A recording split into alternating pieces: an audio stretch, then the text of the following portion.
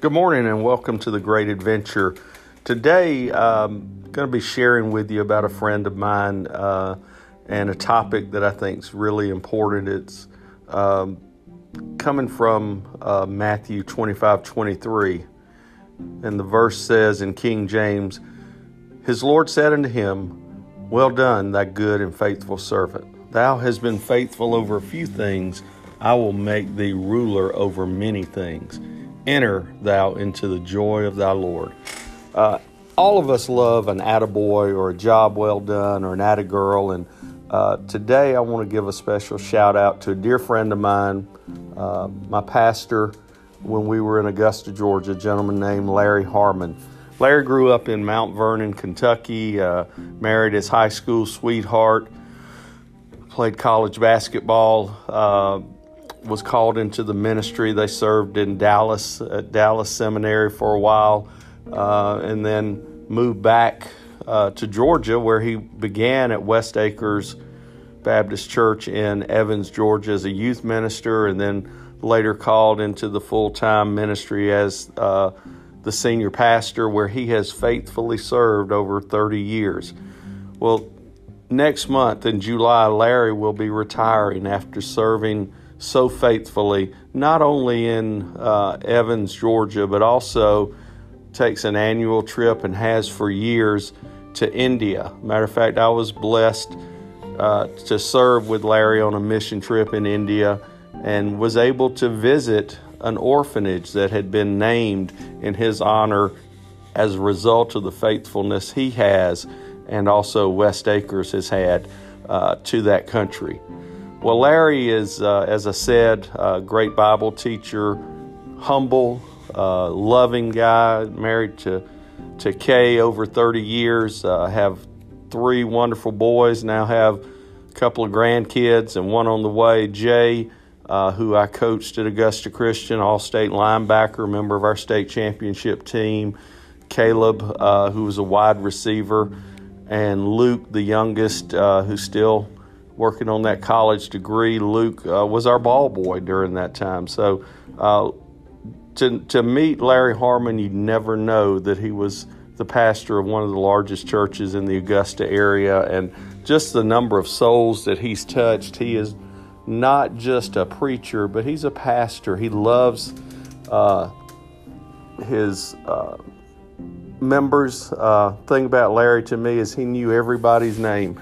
Anytime somebody would join, he'd have a picture and he'd put it in his pocket and he'd pull it out and he would memorize those faces and names, and just a great witness of what a Christ follower should be. And just so blessed that he touched my life and my family's life. A couple of stories I think you might find interesting about Larry is a huge basketball fan, huge Kentucky basketball fan.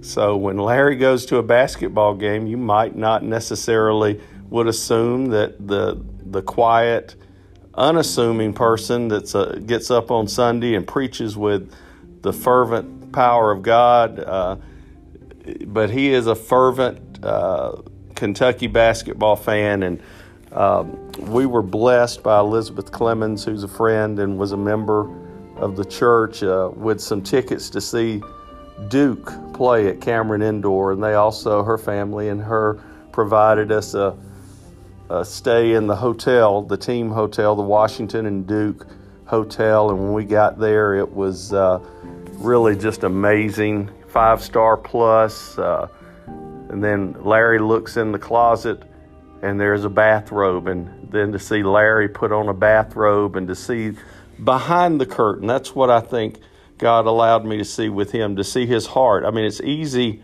for all of us to be a Christian and to hold that position when people are looking in our official capacity, but to be able to see behind the curtain and see the man that Larry was. He was the same Monday through Saturday as he is on Sunday.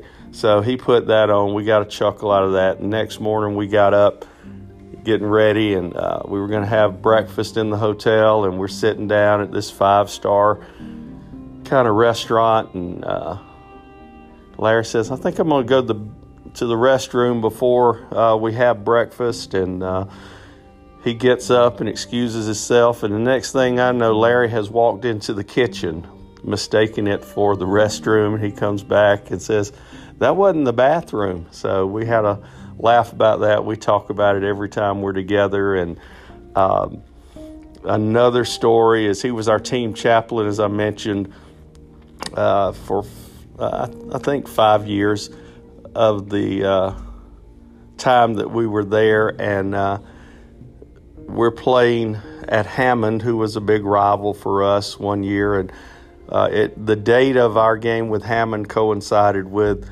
the church's choir trip, and Kay was a member of the choir, and the choir trip to see the Brooklyn Tabernacle Choir and visit New York. And Larry had signed up for it, not realizing that it was going to be a game night. And kickoff time was 7 o'clock, and about 7:31, my cell phone rings, and I typically would not answer it or anything, but I looked down and it had Larry's name in the ID, and I answered, and I said, hello? He said, yeah. He said, what's the score?